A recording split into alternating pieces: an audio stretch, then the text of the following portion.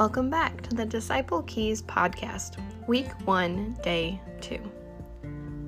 Today's movement principle is be unseen. The scripture for today is Matthew 6, 5-6.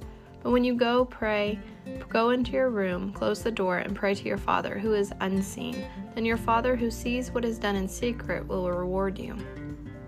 Today, learn to pray in secret. What does that mean? What does it mean we cannot pray with others? Not at all.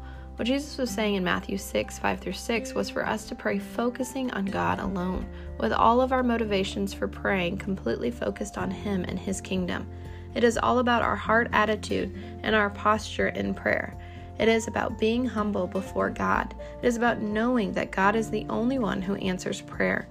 It is about knowing Him. Having a special place to pray, when possible, is still a good idea. Find a place that can be set apart in your mind as the place you meet Him. Over time, the place will begin to take on the air of His presence. Cultivating the secret place in your relationship with Him will deepen your delight in Him. Just as in human relationships, communication is the glue. So with our God, our time in prayer, also communication, cements our sense of His presence and fine-tunes our ear to hear His voice. The disciples' prayer today is, Father, it's hard to be alone sometimes. It is hard to be still and silent. Please quiet my heart and mind today and help me experience the joy of waiting on you. Fill this empty space around me with your love and your presence. Our unreached prayer for today is, Father, thank you for the 913 million Mandarin Han Chinese peoples of China.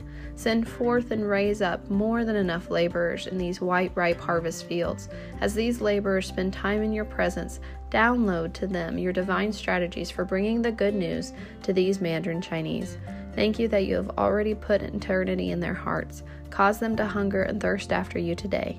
Father, do what you always do. Have your way among them today. In Jesus' name I pray. Amen.